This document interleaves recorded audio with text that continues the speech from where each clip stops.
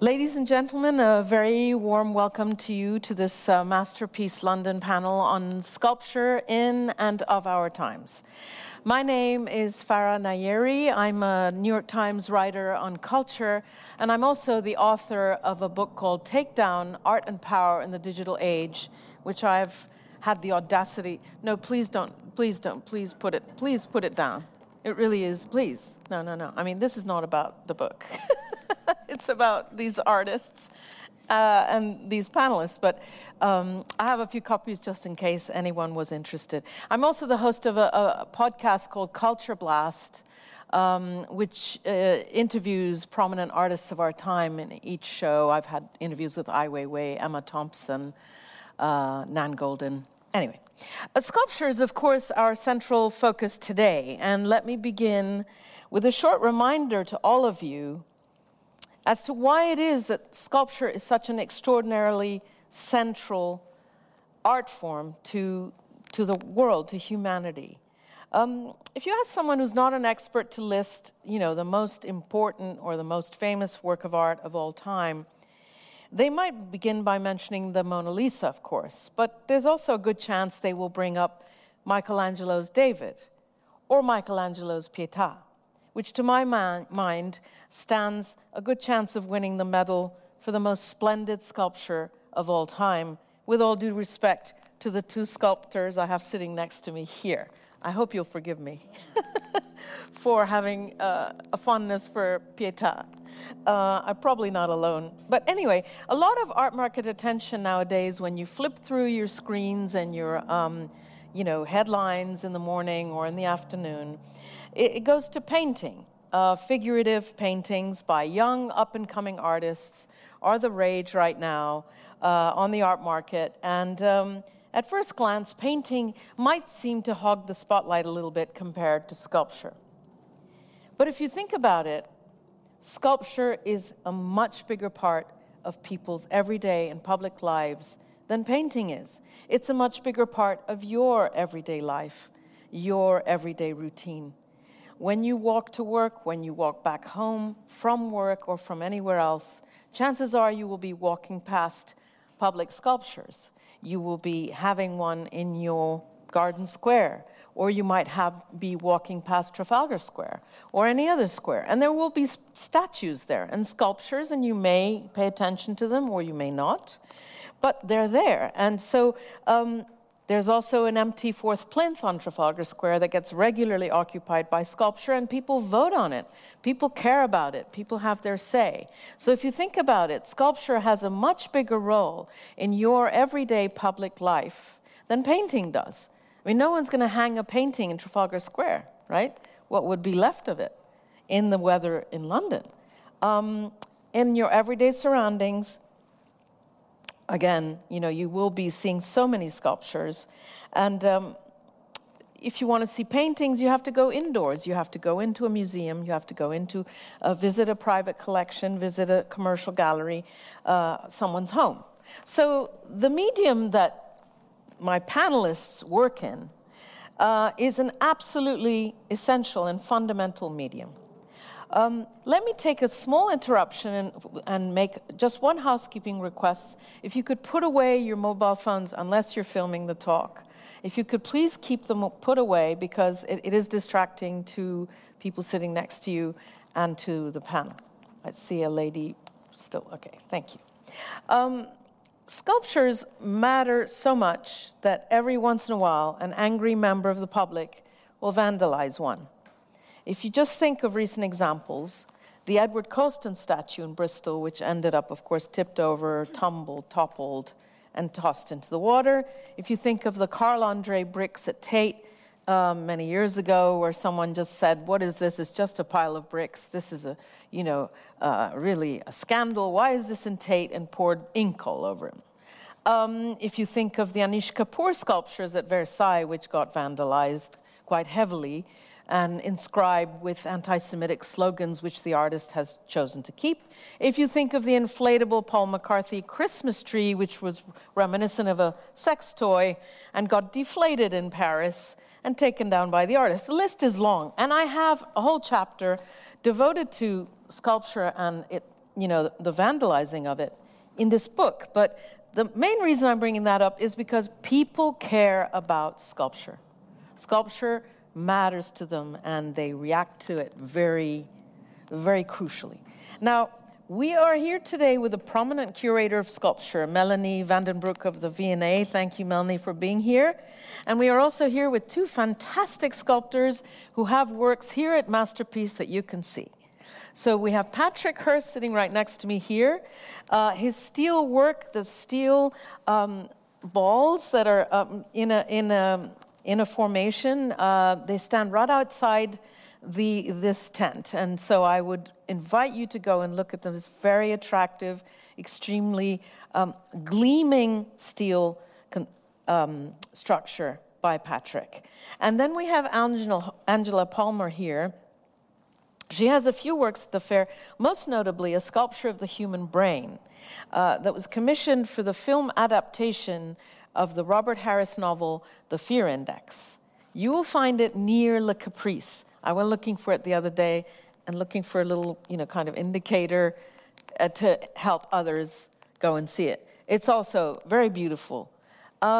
Melanie, let's start with you. You have kind of curated the whole sculpture series that we see running down the central aisles of Masterpiece this year. And I just wanted to know how you came up with that selection. It's a very intelligent, clever selection, very varied.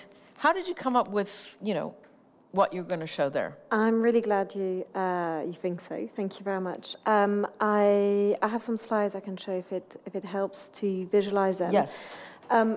But the Masterpiece Sculpture Series is a new initiative by Masterpiece in which they invite an external curator to curate the selection of sculptures that is shown outside the booths of the exhibitors. The first curator of the series was Joe Baring in 2019, curator of the Ingram collection, a really prominent curator of modern contemporary sculpture. So it was quite tremendous boots for me to fill this year.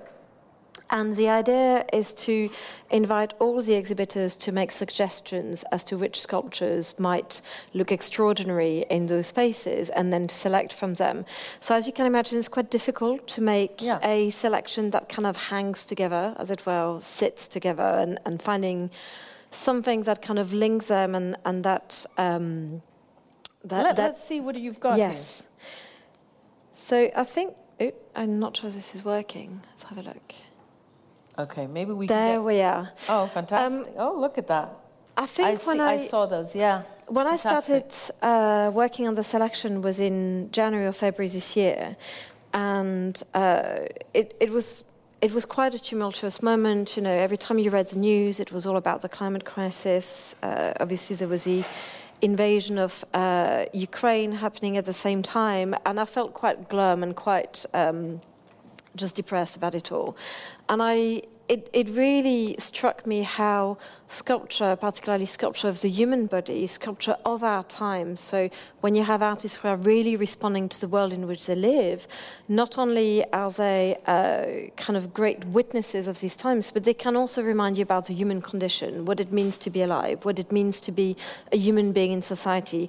How do you interrogate the society in which you live? How, they ask provocative questions.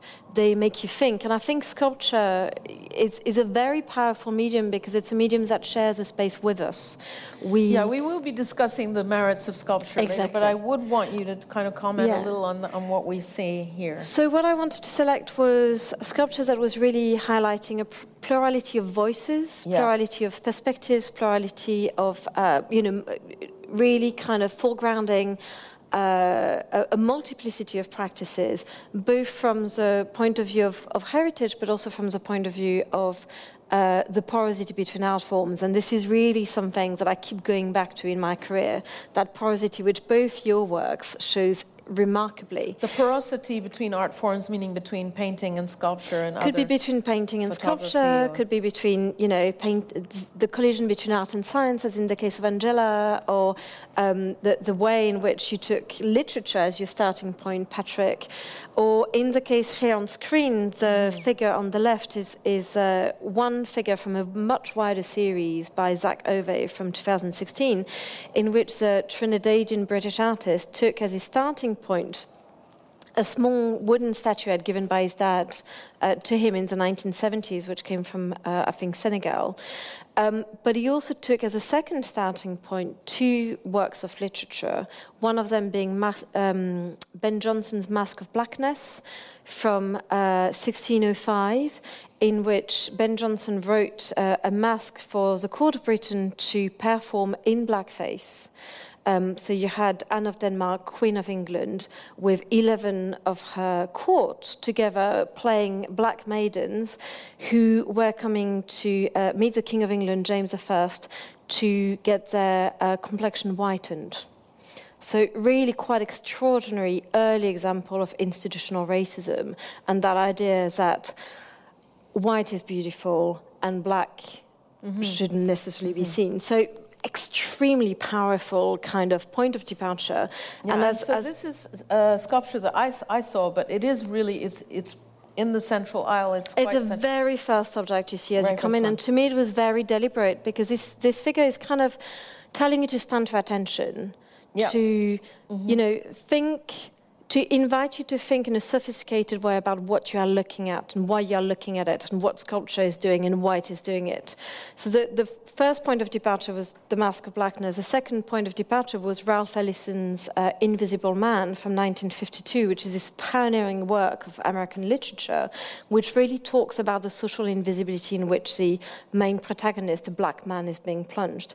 And to me, I really wanted to foreground this, the fact that sculpture is a medium that is universal, but perhaps in the global north we tend to see a lot of work by white artists being foregrounded and less so by artists with a plurality of heritage like Zach. Can we see some more, or can you speak about a few more, because we need to get to... I apologise. Yeah. The second work on the right is a work by Bill Turnbull, whose centenary it is this year, and a very important monograph was just published yesterday. And what I really wanted to foreground with both Zach's and Bill Turnbull's work was the way in which contemporary artists, even those that might be really pushing the kind of limits of their medium, and they might be making you think in a very contemporary way, and in the case of Bill Turnbull, pushing the limits of abstractions, they are also working within a tradition and speaking to the past. And in the case of Turnbull, you have this, you look at this extraordinary female figure and it makes you think of Neolithic sculpture, it makes you think of Cyclitic sculpture, it makes you think of, really ancestral monuments. Yeah, let's go through the others a bit quicker, because we need to get to speak to the artists. I will just whiz through. So this is work by Kathy Pilkington. There is a sculpture of these animals, which is absolutely darling, yeah. What Kathy Pilkington is reminding us is that sculpture is also for the domestic realm. You spoke very eloquently about the ways in which we see sculpture around us all the time, whether it is in the public square or in the museum, but sculpture is also a domestic medium. And also she says this with a certain element of levity here and a kind of tenderness.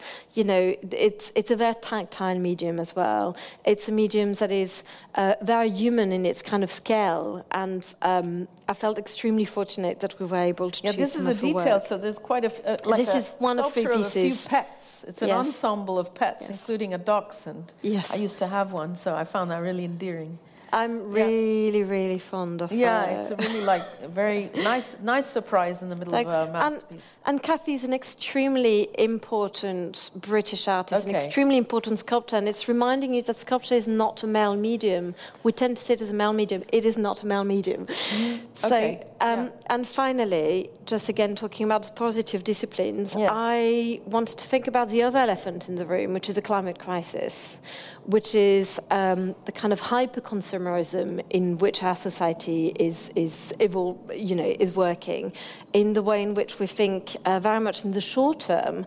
And some of the sculptures, most sculpture actually, is inviting us to think in the long term, to think about timelessness, to think about duration, to think about work that will stay and stand the test of time. These two works, one of them by Andrew Miller, is using salvaged objects and kind of making you think about everyday objects in a much more kind of poetic and different way. It's just extraordinarily poetic. And I invite you to go and revel in its beauty when you go through the fair. And the one on the right is by Eleanor Lakelin, who uses sustainably sourced wood to make those extraordinary pieces which speak to millennia of human culture and human tradition, but also makes us think about wood as a very organic material and of the trees as objects that have had a life, that have gone through suffering and disease and decay, illness in the same way as us human beings do. Great. Thank you for that introduction to your sculpture series, which everyone will see if they go walking around the fair. The sculptures are everywhere. If you could pass the clicker on to Patrick, because I'm going to ask Patrick, who has this wonderful work of steel balls outside the main entrance to this fair. Patrick, tell us a little bit about that steel work, but also more broadly, Show us a little bit about your work and why you do what you do, why you've chosen this medium.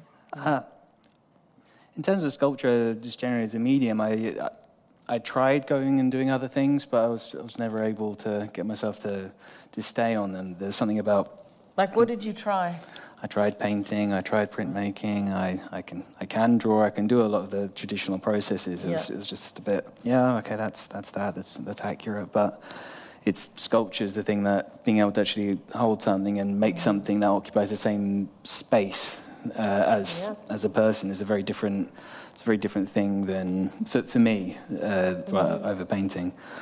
And you live in Rome, so you're surrounded by Bernini, and I used to live in Rome. I'm completely not nuts about Rome. It's everywhere. You walk into Sun Square, and it's like, oh, I know that. That's in my art books. Yeah. So yeah. And so that somehow does that kind of inspire or inform what you do? Do you think? I think it's with that. It's much more that sculpture is something that's been integral.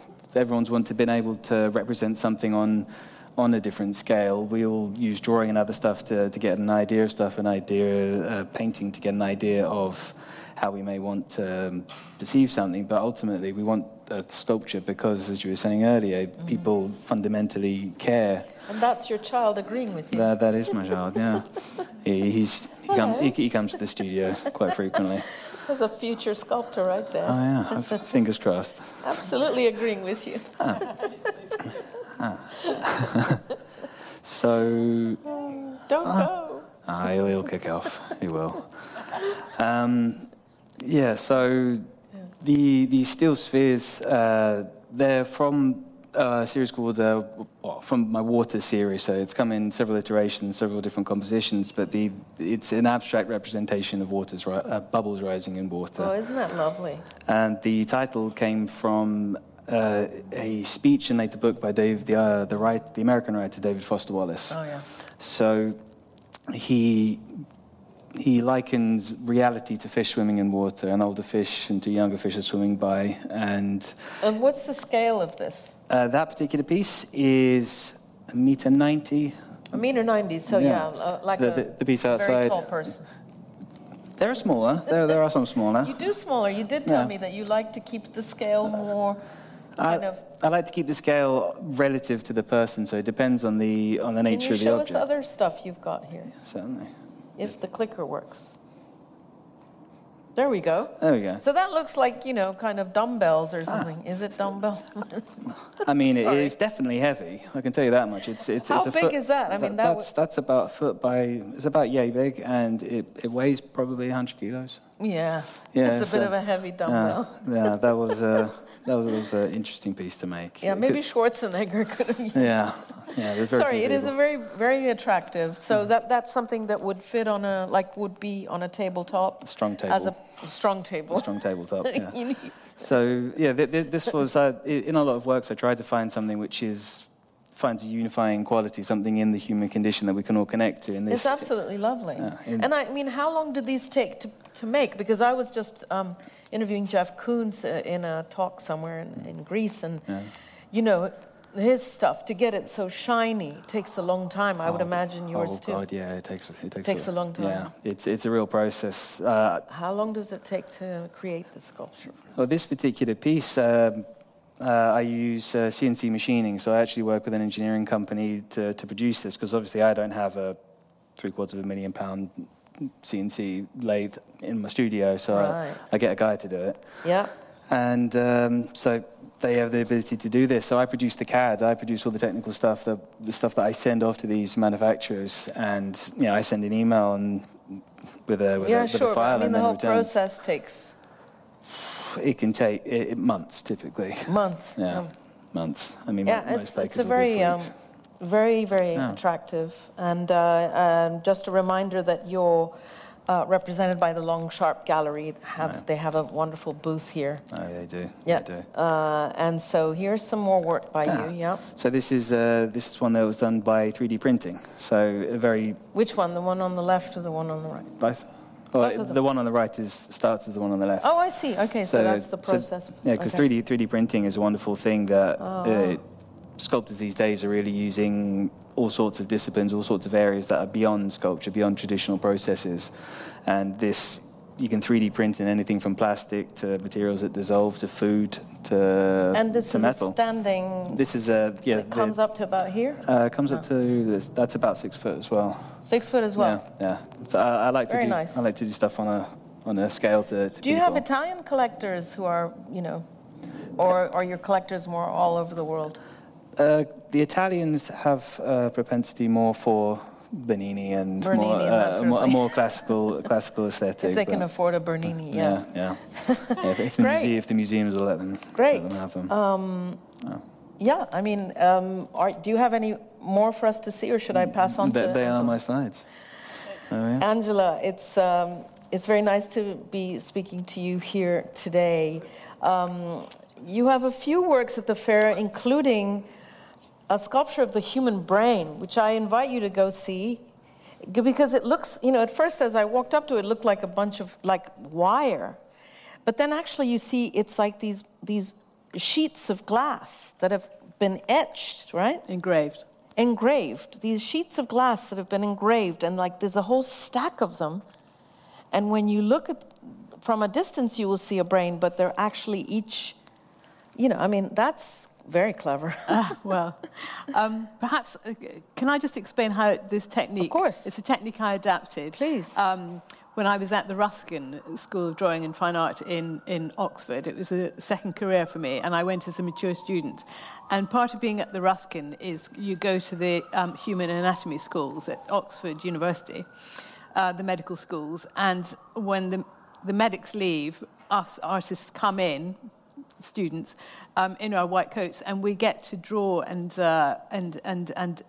engrave with plates the dead bodies, which is quite shocking in the beginning. You engrave the dead bodies? Well, we don't engrave them. We take plates in. We're actually etching onto plates, or drawing.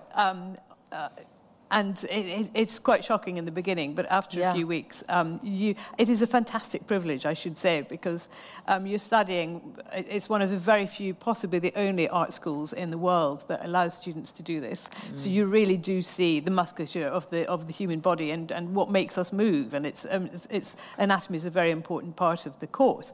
And during that period, when I was studying there, I took my children into the History of Science Museum in Oxford. And I saw in a very dusty corner a laboratory model made in the 1940s by Dorothy Hodgkin, who's a Nobel Prize winner scientist. And she was trying to show in 3 dimensions the the penicillin molecule. So she had perspex sheets separated by bolts, and she drew with an electron. She drew with a thick black pen the electron density lines of these molecules. And I thought, if I could turn if I could took details of the human head, slices through the human head, but turned it on a vertical plane, would I then be able to show, as she had done in 3 dimensions, a form? So I went back to my tutors, and they said, well, we can't give you slices of the human head, but why don't you go to the John Radcliffe in Oxford and get yourself scanned? So this is how this whole thing started. This is your brain. So this is not my brain, but I have done my brain on many occasions, and I'll tell you exactly why this is not my brain. Okay. Because this brain, I would never, ever be able to do a brain this size. This is 1,000 times more detailed from MRIs than any MRI machine in the world, and Harvard Medical School have got it. So they took a human brain and they put it into a scanner for 100 hours using this Tesla 7 MRI scanner. 100 hours. So, I mean, I have been in the scanner a couple of times, and you will see a self-portrait of mine if you go to the Pangolin stand.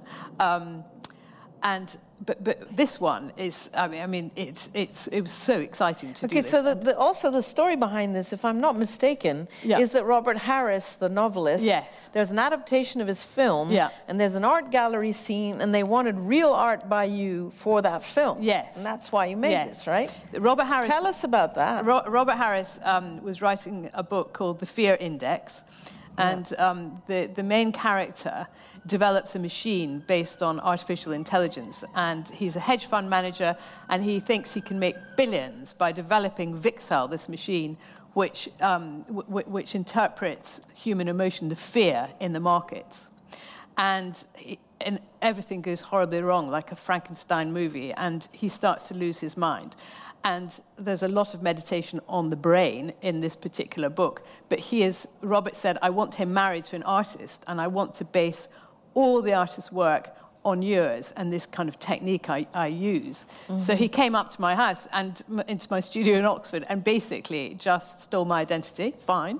But then when the book was being made into a film, he said, I think it's imperative that you create the works, and we have some of your works, for this central scene, which is set in a gallery. Did they pay for these commissions? So they paid for the commission, okay, yes. Good. But the deal was that the brain remained mine for me to sell. So hand over to Pangolin. You have this brain, and so here it is. And very lucky that Melanie selected. Yeah, it's absolutely fantastic. I invite you all, if you want to find it, go to Caprice, the restaurant in here. And then it will be somewhere in the vicinity. Look for the brain. And Angela, it's also kind of fascinating, but we can come back to that because I wanted to open this to questions if there are any. Otherwise, we can continue. But it would be nice to bring the audience in. We have 25 more minutes of this session, and so anytime you have a question, just raise your hand, and we will call on you. You're most welcome. Angela, the thing that intrigued me is that you used to do what I do, at a much higher level. No. You were, you were editor of the Observer magazine, and then you were editor of Elle magazine. So yes, you were at the very top of the journalism business. I was a hack, indeed, before branching. We went to live in Hong Kong, and I sort of had a change of career. But I had gone to art school in Edinburgh after I left school, and I dropped out after a year. And my mother sort of got me by the ear and said, you will get a job. And she intercepted a letter. When I was at school, I'd edited once only the school magazine, and she intercepted a letter from the Scotsman publications, because I'd written to them when I was at school saying I'd like to be a journalist when I grow up. Mm. And she said, you will go for that interview. And they were they were very concerned. They said, well, actually, we've decided to give it to 2 people because we're not sure about you.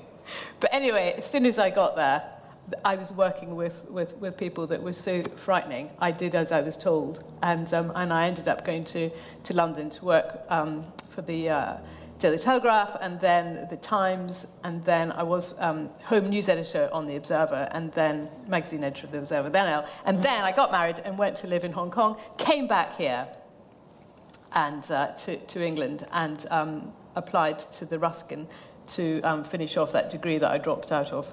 So art had a stronger pull than journalism.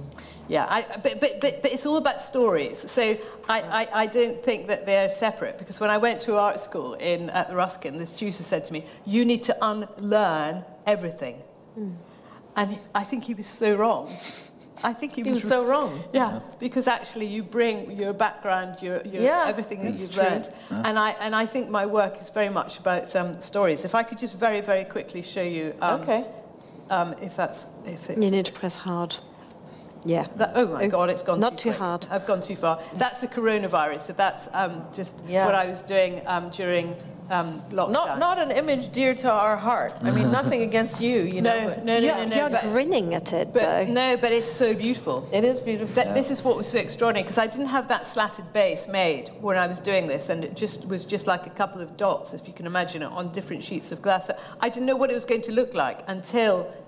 So this is also sheets of glass So that's sheets of glass. It's 28 sheets of glass. And is this available to see at the fair? Is it on the Pangolin stand or no? No, the Science Museum in London bought it, so you'll be able to see it in London. It's going to be on show there for 2 years from November, and then it's going on a tour.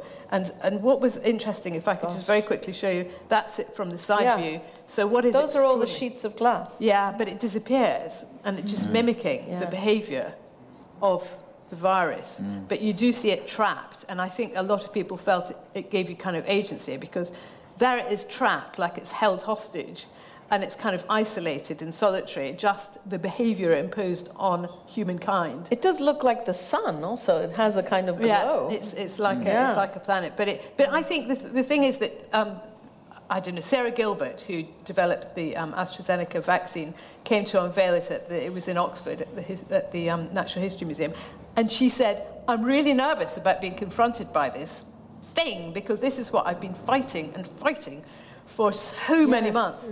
And when she saw it, she just said, it's a paradox, because it is really quite beautiful.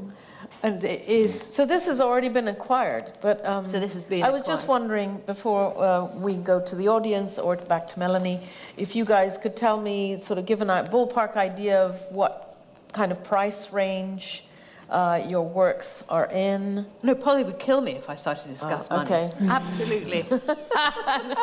Okay then. Same thing with you. Same. All right. Okay. You'll have to go to the Pangolin and to the Longsharp Gallery. Longsharp Galleries to inquire about prices. Yeah. So, yes, do we have questions from the audience? Yes, please, Roberto. Hi, I had a question around process. Microphone. Hi. Hello, hi. I had a question around process. As artists, do you find between the theory and the practice that the process has to adapt to you, or do you adapt to the process in the sequence of trying to realize what you're trying to realize? And the second part of the question is, do you have any serendipitous discoveries to share that you've realized in the sequence of the process? Let's get you talking about answering that one. I mean, both of you, but you first. I would say you work, in my case, you work with the process, because you understand the way the material may behave. I always say that, because I primarily work in metal, but for me, metal has a lot of characters. It's not just like a fixed, permanent, this is metal, it is always that. For me, because I have to bend it and melt it and do all sorts of stuff with it, I have a very different relationship to the material than other people will. Understanding the stages that go into any process. If you saw how that sculpture, the spheres outside, started, you would not believe that they will become how they become. It's a whole thing, and I always have characters for metal. I mean, stainless is fickle. It doesn't like you doing. Yeah, it doesn't like you doing almost anything to it. Yeah. And it's like a little spoiled child, but you have to encourage it on. But if you can make it do it, it can do wonderful things. Absolutely. So I would say that my process adapts to the material, adapts to certain aspects of the process. And Angela, what about you? Yeah, well, I would just use whatever I can to make the idea work, and it's a lot of experimentation, and there's a lot of failures along the way, but failure is so important, I think, in art, and in anything you do in life. There's been so much stuff that's gone horribly wrong and has had to be junked, and sometimes I have dreams, and then I wake up and think, I've got to do this. Oh, really? And what kind of other materials do you work in? It's not just glass, obviously. No, it's not just glass. Right now, I'm working on a big project, which is the geological spine of Great Britain, an exhibition around the geological spine of Great Britain, but looking at the kind of Anthropocene. And I've been looking at all the geological periods of the country, because what I'm interested in really is mapping and peeling back the layers to show what is hidden underneath. And so I started off with 3 billion-year-old rock from Scotland, and you will never find rock in anywhere else in this country as ancient as Scotland, because I don't know if you knew this, but Scotland and England were separated. We started off down by the Antarctic Circle, and as the tectonic plates shifted, the Iapetus Ocean, which separated England and Scotland, closed 7,500 kilometres wide. And as it closed, we were stitched together just south of the equator. And that's called the Iapetus Suture, and it's just almost where Hadrian's Wall is. So I'm working on this, and I really want to show rocks from every country, and I'm planning on doing a sort of cube, right, where you interlock the rocks, so possibly Portland from England, and Lewisian gneiss from Scotland, and slate and from Wales, and basalt from Northern Ireland, and then perhaps create a tower showing in every geological period and beautiful rock. But I will need the CNC machines, no doubt, and all sorts of processes. Suddenly, we look forward to that. Yeah, so the processes, it's whatever can visualize. We'll realize your visualization. Yeah, let's broaden it a bit and go back to Melanie. So Melanie, you are the curator of sculpture at the V&A, a very important position to be in. So you're also in a very good position to answer the question, why is sculpture important? And this is a very important question. First of all, I'm a curator of sculpture. I have colleagues. A curator. A curator of sculpture. Which segment do you look after? 1900 to the present, which, you know, in many ways is perhaps one of the most exciting, because it's a here and now. And the period from 1900 to the present is the one in which so much has happened in such a quick succession. And it's very much when the Anthropocene really comes to the worst of it and the best of it as well. And I think what's extraordinary about sculpture, like any form of art, is to a large extent about making sense about who we are and our place in the world and our place in society. I used to work at the Royal Museums Greenwich in Greenwich. And I worked on art and science, and a colleague of mine and I used to work quite closely together. It was an astronomer. And we used to say that science and art are about the same thing. It's about making sense of our place in the world and in the universe. And in that, your work was so powerful when I first came across it. So I think art as a whole, this is what it's about, really. It's about us. But sculpture, as I was saying earlier, we share a space with sculpture. We inhabit space together. There's a kind of three-dimensionality of it that, in a sense, is easier to comprehend for us, because we don't really think in 2 dimensions. We don't really think in the flat. I mean, I love painting, don't get me wrong, but I think that there's a kind of, you know, goosebump-inducing kind of spine-raising element to sculpture if it's good sculpture. But also, there's something about the tactility of sculpture, and touch is the very first sense we develop in the womb. And I think this is why sculpture feels so close to us. Touch is the first sense. Touch is the first sense we develop in the womb, yes. Which, you know, I've learned that from a scientist, not we could have asked your child, but they're no longer here. What was your first sentence? And actually, children learn so much through touch. You know, this is very much because in the first weeks of their lives, they don't really see much, they don't hear in the same way we hear. So it all comes through touch and the touch within the womb. And so I think in that sense, this is why we have such a kind of visceral relationship to sculpture, if the sculpture is good. I think if sculpture is not good, it becomes invisible. Yeah, and also the question of, you are a curator of sculpture from 1900 to the present, and I wondered how the role of sculpture has changed. Do you know how the role of sculpture today is different from what it was? Because in the 19th century, let's face it, or before, we'd have people like Edward Colston getting their statues all over Bristol. Sculpture had this sort of commemorative, oh yes, let's make a sculpture of Melanie. Melanie would sit and there would be a sculpture. Well. And Melanie, because Melanie did well. And mainly it wasn't a Melanie, it was mainly a Marvin, because it was a male of the species who would be commemorated. Exactly. Not many sculptures of women. Sir Marvin at that. Except Queen Victoria and stuff. But you know what I mean? Yeah. It's like women were few and far between among makers and among objects or subjects. But so nowadays, how has the role of how has sculpture, changed? I think artists and sculptors today are very much citizens of the world because they are no longer exclusively bound to commissions. For sculptures, commissions are very important because there's an apparatus, there's a cost, there's a system required to make various kinds of sculpture in which, the kind of materials, the techniques, the medium, the studio you have behind you will be different from, someone just painting on canvas, for instance. I'm very crudely exaggerating here, just for impact. But I think artists who do matter, artists whom we notice, artists whose work makes us stand to attention are by and large citizens of the world. And they're making important and interesting commentaries about the world. And this is the sculpture series this year. I really wanted to emphasize this, the fact that these individuals, with their own kind of visceral experience, because if you're a sculptor, you've got that kind of visceral kind of connection with the material and with space, they make us think about the society we live in. They make us think about the society that's underpinning, or the histories that underpin the society we live in. They make us, they help us being self-reflective about the past. And to me, what is most important at the moment when we are facing a climate crisis, a crisis like humanity's never faced before, I think sculpture can invite us to be good ancestors, to be thinking into the future, because sculpture tends to be a material which is which lasts.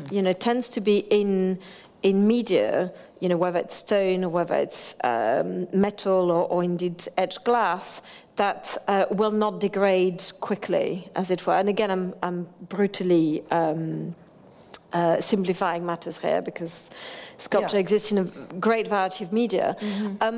But sculpture can invite us to think about the impact that we have today, our lives have today, our every decision have today on several generations ahead. And sculpture, I think, can help us think about how to solve the great problems of our time.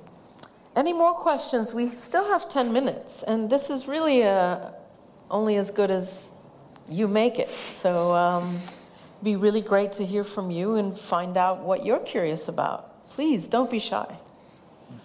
You're not on national television. Yes, please. Yeah. And if you could introduce yourself. I forgot to introduce Roberto Nieves. He's, I think, head of events at Time Magazine. Yeah. Please. Hi, I'm Paige, just a visiting tourist. Patrick, I was wondering if you started working with materials with your hands, or was it always just a concept that was realised in a constructionist way? In terms of when I started making sculpture, or just forever? Sculpture. I did start. To be honest, I make a lot of these things in CAD design. So I actually, because being a sculptor, trying to model things on a small scale, it takes up a lot of material, it takes up a lot of time, and it's quite slow to come to ideas.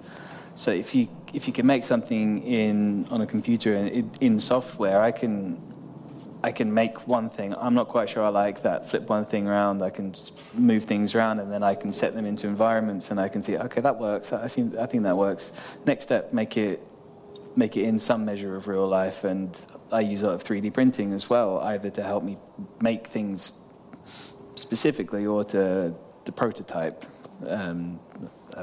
ideas. So, and also, when it comes to making something big, just the cost that comes into it, it's prohibitive for me to experiment at scale. So it's always very important to start in these smaller scales. And that's one thing that's been happening with all the developments in CAD design, CAD manufacture, from CNC machining, from 3D printing, from CAD modeling, is that someone like me can develop a massive amount of ideas in all sorts of materials and mediums, because if I can make a computer model, I could speak to stone carvers and say, could you make that? And I could, might be difficult, but realize this in stone. I could realize this in resin, in plastic. I could realize it in a massive range of materials, all from sending one file. And also in terms of the environmental issues, climate change that we're having at the moment, if I can send a file, it's a lot more economical, it's a lot more environmentally friendly, just doing that. And then you have a back and forth between that, and then they can print and they can prototype based on it as well. It's definitely... I want to go back to Angela and ask the question I asked of Melanie. Why sculpture is important to you, and can you describe sculpture to us? Sculpture just seemed to suit what I was trying to visually realize. And I've been thinking about it quite a lot over the years. And I think that the brain, going back to the brain, actually does respond and engage with 3 dimensions. We are in a 3-dimensional world. And I know that you can take a painting, and a lot of artists, starting from the Black Square onwards, will, in 1917 or whatever, will try and create an illusion of the 3 dimensions for us. But really, I think that if we see something in 3 dimensions, there is that immediate engagement, and as you were saying, it can be very visceral with the best kind of sculpture. And it's interesting how in lockdown, so many people who were used to meeting each other in the flesh and then had to start having all those online meetings, they developed that what people call cognitive dissonance, whereby you'd spend hours in like team meetings or Zoom meetings, and you'd feel extremely exhausted, and it's because your brain is trained to see things in 3 dimensions, and to see another human being on screen and interact with that human being on screen really messes with your brain. Yes. There's constant 2 dimensions that we're looking at. I think it's... We have time for one final question, if there is one. Yes, please. If you could introduce yourself also. Yes. Thank you. I am Philippe Roland. I'm from Belgium. Happened to visit this fair. I would like to ask you, you have rightly pointed the fact that sculpture is everywhere in the public space, but that you see, but I would personally think also painting is very present in the private sphere. There are so many paintings at home and so on. But as a whole, I have noticed that there's much more interest for paintings than for sculpture, and I would like to know what is the reason? Because in my mind, a sculpture is as enticing and attractive than a painting can be. But maybe I was thinking it's because of the abstract concepts which are behind it. It's harder for the general public to understand. That was my question. Yeah, I mean, do you want to take a stab at that? In the private sphere with sculpture, it's not as easy to. It's not as easy to get there. It's not as easy because a painting you put it on your wall. You draw some holes. You set a thing. You put it on a wall. Sculpture, you have to have a team of people come in with a crate. If it's heavy, you may have to bring lifting equipment. It's. I think the logistics of sculpture is one thing that pulls people, collectors back, or private individuals back from having sculpture, particularly if they want it at scale. So if they want a piece outdoors, then. They don't want to ruin their garden in the process. They don't want to do these things. If they want it indoors, you've got to make sure you've got a door big enough. And there's all sorts of practical. And then plinth, and then, as you were saying... Can your floor take it? Can your table take it? Yeah. One of your exactly, even a tabletop, 100 kilos. That's the thing. So I guess there is the kind of... I don't think it's a lack of appetite for it. I think there is an appetite for it. It's just there's difficulties associated with it, because it can be all sorts of things. It could be weight, it could be stone, metal, and then you get some artists that use more difficult to maintain pieces. So there's no lack of desire. We do have a couple more minutes. Can I just add to what you were just saying? I mean, there's a very simple matter, which is affordability. You know, paintings do tend to be less expensive than sculpture, partly because paintings do tend to not require the same apparatus to be made. You know, a painting, crudely speaking, is a piece of canvas on a stretcher with, crudely speaking, one individual who will be, you know, creating the piece. A sculpture, depending on what type of sculpture you are thinking about and what type of scale, first of all, the primary material might be much more expensive. Canvas is made of cotton or linen. You know, marble needs to be picked up in a quarry and so on and so forth. And then quite often sculpture might require assistants and specialists and so on and so forth. So the affordability is very different. Could I just pick up very quickly with something that Melanie was saying earlier about how the public engage with sculpture, public sculpture.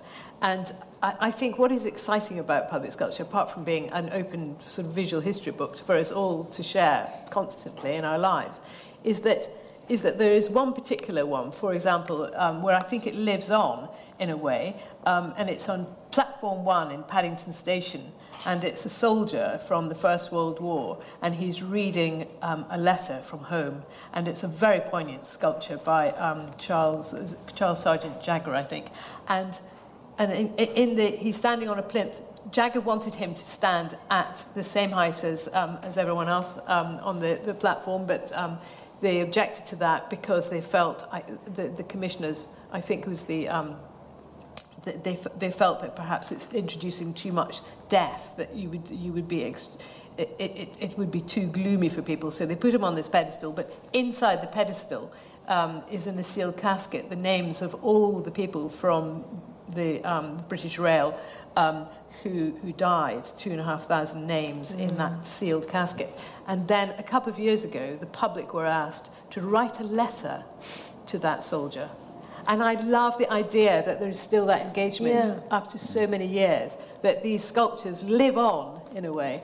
Yeah, in a way that a painting wouldn't. Yeah. This is true. Yeah. I think that's a very, very lovely note to end on. I wanted to thank my panel, a lot of talent here up on this podium today, and creativity and intellect. Thank you so much. Thank you. And just to say, to see the work of Patrick, all you have to do is stand outside the art fair and look at the steel bowls. And do you have also work on your gallery stand, or not this year? Not this year. And to see the work of Angela, I invite you to go near Le Caprice to see the brain, and to the Pangolin Gallery, Pangolin, to see her work also on the stand of Pangolin. And well, for Melanie's work, you have to go to the V&A, I guess. Can I say one thing? Yes, of course. Farah was mentioning Michelangelo's David, and of course you have the extraordinary plaster cast of Michelangelo's David at the V&A. So if you can't travel to Florence, you can always see the plaster cast there. Fantastic. Absolutely. And I bring up David in this book, which I will shamelessly hold up. Plug away. Just in case. Plug away. If there is interest, I have copies here for sale. And thank you very, very much for attending this talk, which I did think was very, very rich and covered a lot of ground. Thank you so much. No, thank you. Thank you.